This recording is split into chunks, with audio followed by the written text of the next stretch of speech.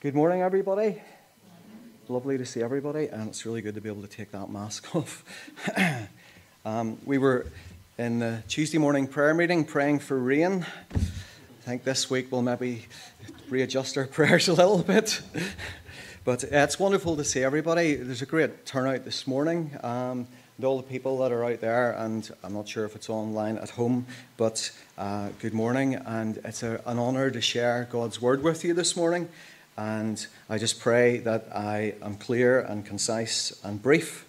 And just one wee caveat, if there's anything you disagree with, anything you don't like, any problems with the sermon, speak to Tim Brown at the end, and he will clarify everything. The passage of Scripture I would like to look at is one of the parables. We've been assigned to speak on the parables. So I had one in mind, but that I was really looking forward to speaking on, but I felt the Lord wanted me to share on this one, so you have to be obedient. And I found that it wasn't a very easy one, and it was quite tough, but the Lord will help us get through it. I've entitled this sermon, He Came, He Saw, and He Was Disappointed. And it's a very interesting, it's a very brief parable, but I'm going to read out the entirety of the text in Luke chapter 13 and verses 1 to 9. But let's just pray.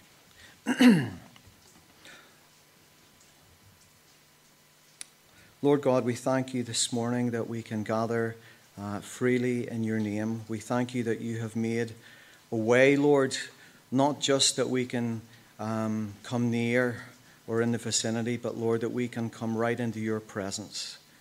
And Lord, that's what we need this morning. We need to know your presence in our lives. And we really pray that your Holy Spirit will breathe upon us this morning and reign upon us and move among us and help us to hear what you would say to us. In Jesus' precious name. Amen. And the passage begins, it's entitled Repent or Perish, so a lovely jovial title. And it says, Now there were some present at that time who told Jesus about the Galileans whose blood Pilate had mixed with their sacrifices. Jesus answered, Do you think that these Galileans were worse sinners than all the other Galileans? Because they suffered this way? I tell you, no. But unless you repent, you too will all perish. Or the 18 who died when the tower in Siloam fell on them, do you think they were more guilty than all the others living in Jerusalem? I tell you, no, but unless you repent, you too will all perish. Then he told this parable. A man had a fig tree growing in his vineyard, and he went to look for fruit on it, but did not find any. So he said to the man who took care of the vineyard, For 3 years now I've been coming to look for fruit on this fig tree and haven't found any. Cut it down. Why should it use up the soil? Sir, the man replied, leave it alone for 1 more year and I'll dig around it and fertilize it. If it bears fruit next year, fine. If not, then cut it down. So, a very hard-hitting parable and passage of Scripture, and really we're going to be focusing on verse 5 to verse 9. Now I want to ask a question before we look into this, because this is important. Do we have ears to hear what the Spirit of God would want to say to us through this parable? Not our own intellect, not our own thoughts, not our own meanings, but what His thoughts are, what His meanings are, what His purpose is through this parable. Because parables contain hidden truths, they contain hidden messages, and we need to have ears to hear what they say. Now, this parable, for all the scholars out there, primarily refers to the nation and people of Israel and Judah and the Jews. God chose them for His own. He made them to be a people who were near to Him. He gave them the advantages of the law and of knowing Him. They were a special and a peculiar people to Him. His intention was going to be that they were going to be a light to the nations and a witness for Him in a very dark world. And He expected very definite returns from this arrangement, from this covenant, to His praise and honour, which He would have accounted for fruit. But sadly, we know the stories, they disappointed and they failed quite badly. Now, Jesus was a master of the parable and often used parables to point out people's sins, failings, shortcomings. And this parable comes directly after a very stark warning, after a discussion about tragic events that had happened to people. Jesus cuts right to the chase. He cuts right to the eternal question.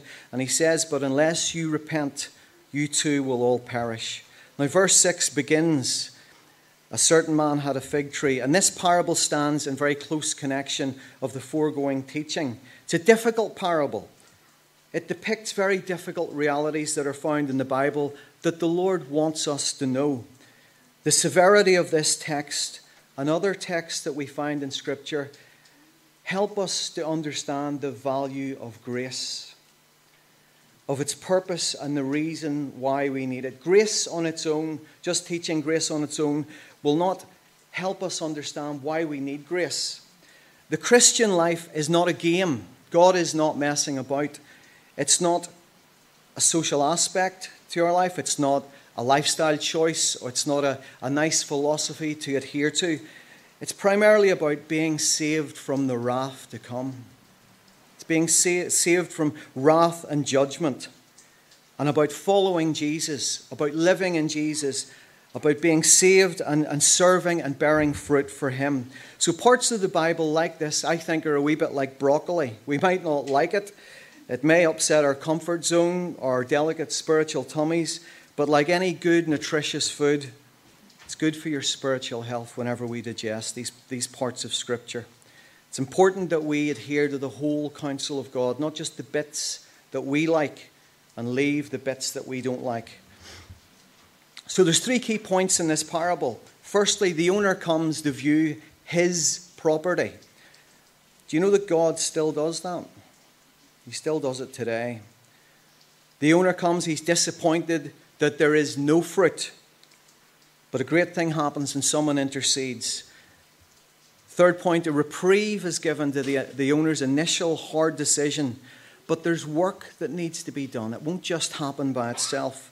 So we're going to look at these 3 aspects of this parable in the wider context of Scripture. Firstly, he comes to see. The Lord comes to view that which he owns. In the Scripture, we see this time and time again, the whole way through from Genesis to Revelation, that God comes down. He came down in Eden. He wasn't happy with what he saw. He came down in Noah's day, and he saw that the inclinations of men and women's hearts was only toward evil, and he resolved to save Noah and his family. In Genesis 18, there's a very clear Scripture. It says, then the Lord said, in verse 20, it says, because the outcry against Sodom and Gomorrah is great, and their sin is very grave, I will go down to see whether they have done altogether according to the outcry that has come to me, and if not, I will know. So God is very, very active. The Bible is full of places where God views what is going on, not just in this omnipresent way, because sometimes I think that I certainly have thought that God has just created everything, thrown us out there and said, right, guys, get on with it. No, God is very definitely and very intimately involved with his creation, particularly with his church and with his people, and with you and I as individual people as well. The parable depicts the owner coming to view and assess and decide what to do concerning his fig tree. Now, this is a very key point, because the fig tree is not its own. It doesn't belong to itself. Do you know that for you and I who are in Christ, we are not our own? The Bible says we belong to him. We've been bought with a great price, his blood. So we do not belong to ourselves. This is a point where I really felt to ask a question, and it's quite a pointed question. But I want to ask you, are you his? Do you belong to him? Do you know him? Because if you're not sure about that question, if you don't have that assurance in your heart, please speak to someone about that, because it's the most important question in your life at this moment in time. And God wants to meet with you. Now, the owner decides to come and see how his tree is getting on, which is fair enough. Do you know the Lord did that in the book of Revelation? We read of the 7 churches. And the Lord, in the first chapter, walks amongst the 7 golden lampstands, which are symbolic of the churches. And through the quill of John, he gives a very detailed description of how they're doing, and he depicts the good, the bad, and the ugly. Sadly, one church in particular, the church in Laodicea, had assessed themselves completely differently and an awful lot more generously than the Lord had. They gave themselves a very high rating. We have need of nothing. And how they were doing and all of their accomplishments. But sadly, God's perspective was diametrically the opposite to what they were saying about themselves, culminating with the famous words that we use in evangelism, but were directed to a church. Behold, I stand at the door and knock. Let me in. This church had missed it big time. And the Lord saw it because the Lord was viewing what was going on. The Bible says in Psalm 1 verse 6 and 121, the Lord watches over the way of the righteous. So God is watching over us now. So what does this man find when he goes to the fig tree? He finds no fruit. He's looking for a harvest. We can ask ourselves in our context today, what is that? Genesis 6 tells us that trees bear after their own kind. So when he was going to this fig tree, he wasn't looking for apples or pears. He was looking for figs. But he was very surprised that he didn't find any fruit. He probably found loads of branches, loads of leaves, loads of foliage, but no fruit. The point of the tree was to bear fruit, a very definite purpose for the tree, not for it just to look good and hang out there, take up space. It was designed for a very definite purpose. Now, the owner seems quite harsh and decisive here. He just wants to cut it down. So, because it's taken up space, maybe something could be planted in its place. Because leaves and branches and bark and trunk are not fruit. They're all there to aid the process of the tree to bear fruit. Now, it's a big question for us to ponder over, and I wrestled with sharing this, but I think it's important for us to know what is fruit. I'm not going to be able to cover that whole broad subject, but fruit is not the leaves or branches, which can be symbolic sometimes of activities and works and ministries and programs. Fruit is born by the tree. It's a produce, not manufactured by human effort, but it's a produce of life flowing through the tree. We can get mixed up in what we deem to be fruit. Churches need the life of the Spirit flowing through them if they're to bear the fruit that the Lord wants. Give an example of what I think has been considered fruit by much of the church today, and I would just challenge it. And again, if you have an issue, Tim's just down there. And it's one thing called transfer growth. Sometimes churches today grow, and I've heard many friends in many great churches and big churches, and they consider that the growth that is happening is fruit. Now, the growth tends to be people moving from one church to another church. Okay? From one place to another for geographic reasons. Maybe there's been an issue. Maybe they want some more teaching. I don't believe that is the growth and the fruit the Lord is talking about. So I don't. Now, you can challenge me on that if you want. I don't believe. The Lord added to the church's number in the book of Acts. But that was people being saved, coming to faith in Christ. Not just moving from one place to another. So sometimes it can be a false economy and we can think that this is fruit and it's not fruit. I don't believe it is real and true and lasting fruit. Another aspect of fruit is individual Christians are called to bear the fruit of His Spirit, of love, of peace, of gentleness, kindness, joy, etc. Not a religious lifestyle, not just attendance of meetings and doing things and activity. Fruit is something that's born through us as people, and that we bear in our life and hopefully bless other people with. So fruit is more than just some of those things that we can think it is. I also believe the fruit that is born in the life of a Christian or in church is also people experiencing freedom in the Spirit, healing, deliverance, being set free from vices, difficulties that they're struggling with, the peace of God replacing the turmoil that can sometimes fill people's life. That's what I believe fruit is. We need to look at the men and women from the Scriptures and from church history And we see fruit. We see men and women being saved, turned from their sin, set free, healed, being raised up to serve God. Disciples, converts becoming disciples, maturing into a knowledge of Christ. Believers genuinely loving one another, forgiving one another. That's great fruit. That's the fruit I believe the Lord wants to bear. And it can't be done on our own. We need the power of the Holy Spirit to do that. Now, if the Lord comes to us, what will he find? Will he find what he's looking for? Because what fruit are we to bear? Now, a big question is, why would this tree not bear any fruit? And the gardening brigade, and you are many among us this morning, will know some of the answers to these questions more than I. But I just jotted down some of the things, and we talked about one the other day. The tree may not have borne fruit because there might not have been any rain. Could have been the food it was taken in. It might not have been getting the nutritious food. There could have been pests and other things that were damaging the tree. There could have been large boulders that were strangling the roots. It could have lacked the right conditions, the right weather. There could have been a problem with the tree itself. But we're not fully told why, because the reasons can be many sometimes. But the gardeners among us will know much more than I in regard to that. We can't really go into the depths of that. So no fruit, what are we to do? There's very little we can do to produce the fruit that God requires, the fruit of righteousness. But thank God there's one who can this morning. A great thing happens here.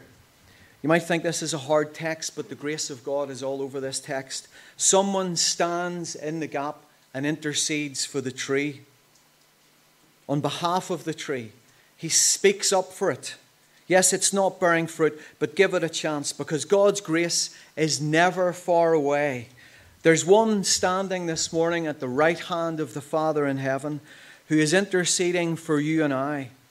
There's one who has stood in the gap for you. There's one who has paid the price for you and I, that we might be right with God and that we might bear fruit for his glory. The vine dresser in this story intercedes for the tree. Please give it another chance. He says, "Sir," the man replied, "leave it alone for one more year and I'll dig around it and fertilize it. If it bears fruit next year, fine. If not, then cut it down." But give it a chance. There's so much here. There's not only the grace and the willingness and the patience of the owner to allow this, but there's a willingness and the care of the one who has tended it and who is now prepared to stand in the gap for it. He is willing to put in the work so the fig tree would reach its potential and bear the fruit that the owner expected, that the owner sought for and the owner required. He requested time to do this. He knew it wouldn't happen unless there was effort and diligence and work put in. So it's not a harsh message, it's full of grace. But there are limits by which God abides by. Now, I rejoice that there's one this morning who left the glory of heaven, who laid aside his majesty, all the privileges and honors that he was worthy of, and who was prepared to come down to this earth and walk the dusty streets of Jerusalem and give up his life, even the death of a cross, so that you and I could bear fruit, so that you and I could know God and walk with God. Now, the vine dresser says he's going to do two things here. He said he would dig and turn over the soil. He may remove rocks and boulders. He could have killed the pests. He could have given the tree the fertilization that it needed. Now, any gardener here knows the effects that come from piling a whole lot of dung on a garden. Don't you just love slurry time of the year if you live in the country? I just love getting stuck behind slurry tankers on the roads to Finboy. Yeah, it smells terrible. But the reality is, rotten things stimulate life whenever we put them onto our gardens. And sometimes for growth and fruit, for us as individuals, sometimes we enter into difficult situations. Psalm 18 verse 6 says, "In my state of blessedness I cried upon the Lord." was waiting for someone to say, no, it doesn't. No, no, no. No, it doesn't. It says, in my distress, I called upon the Lord. Because it seems to be, and I don't think God necessarily wants it to be like this, it's whenever we get into difficulty and tough times that we tend to turn to God and ask Him for His help. But it doesn't have to be like that. You can cry out to God when you're in a state of comfort and pleasure and hope. You can still call out to God for Him to work in your life. So the owner seems to be willing to let this vine-dresser do what he needs to do.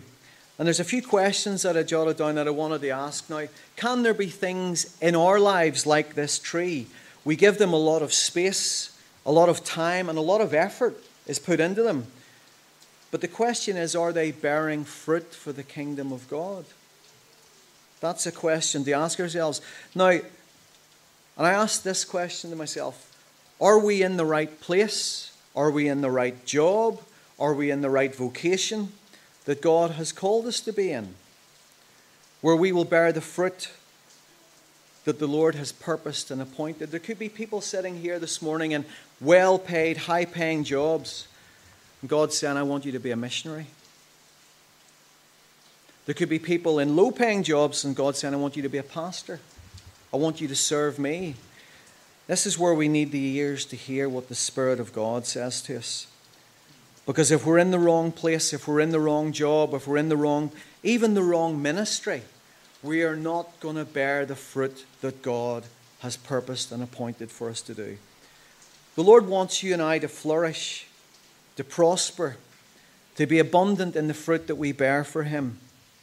But if we are not where He wants us to be, and that's primarily firstly in relationship with Himself, or in our vocation or calling, that's going to be very difficult. Now, one of the other things that He says He's going to do, He's going to dig. He's going to dig down.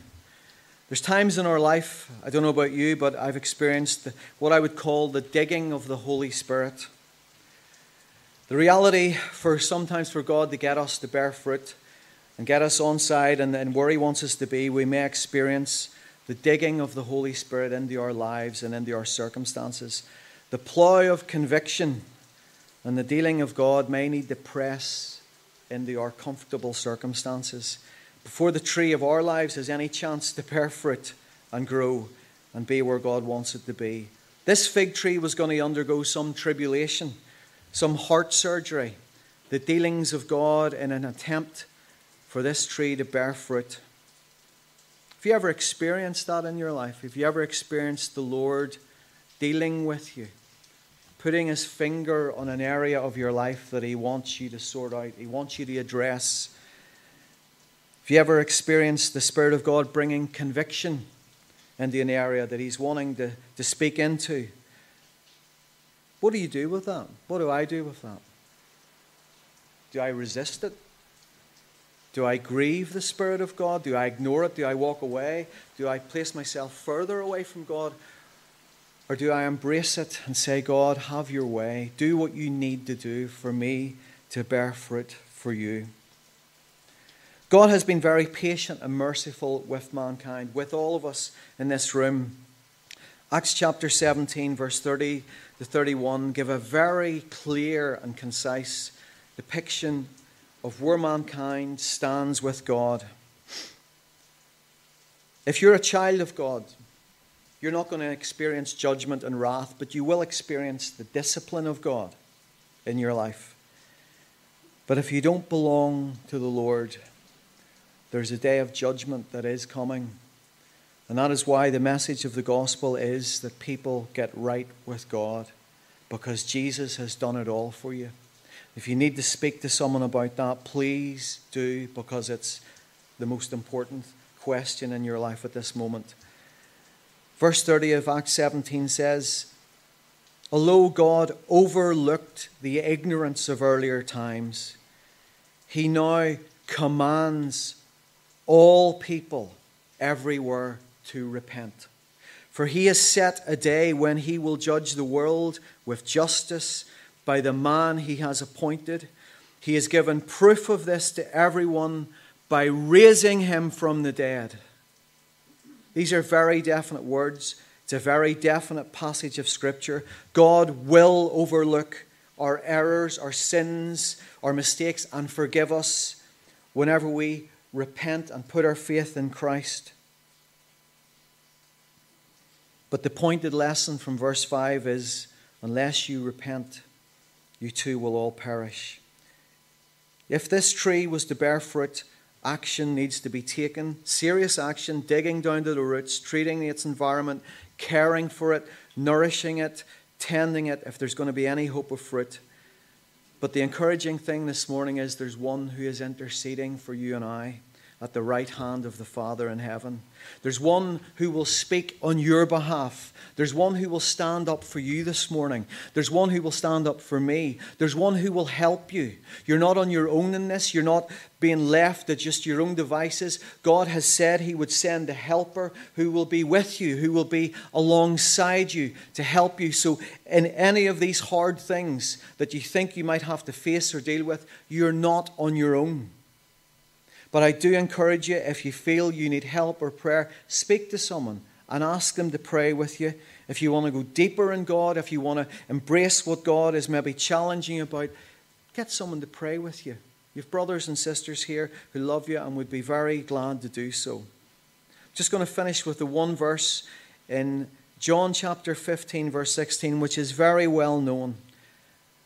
And I exhort you this morning to get before God, to ask Him for His help and His wisdom and insight into how He sees your life and the direction He might want you to be going on, instead of the direction you think you should be going on. And if you're not sure about things, again, please speak to someone.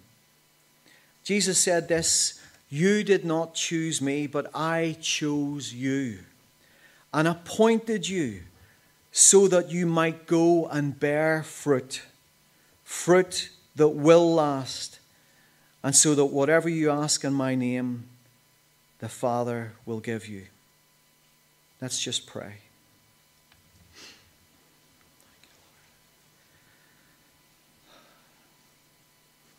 Lord, we come before you and we thank you that your heart and your desires and your plans for us are greater than probably we can even imagine. Lord, we thank you that you have made a way, a new and a living way. We thank you that you have given us the Holy Spirit who will glorify you, Lord Jesus. I just ask you this morning that you would lay your hand on us all. I pray that, Lord God, wherever we are at in our walk and our journey with you, Lord, that you would meet us, that you would speak afresh to us. If we're discouraged, that you would encourage us. If we're on fire, that you will keep that fire going. We just pray that you would meet with us and allow us just to sense your presence. Lord, as we just go into a time of sharing and breaking of bread, we just pray, Lord God, that you would open the eyes of our heart that we might see you afresh. In Jesus' name.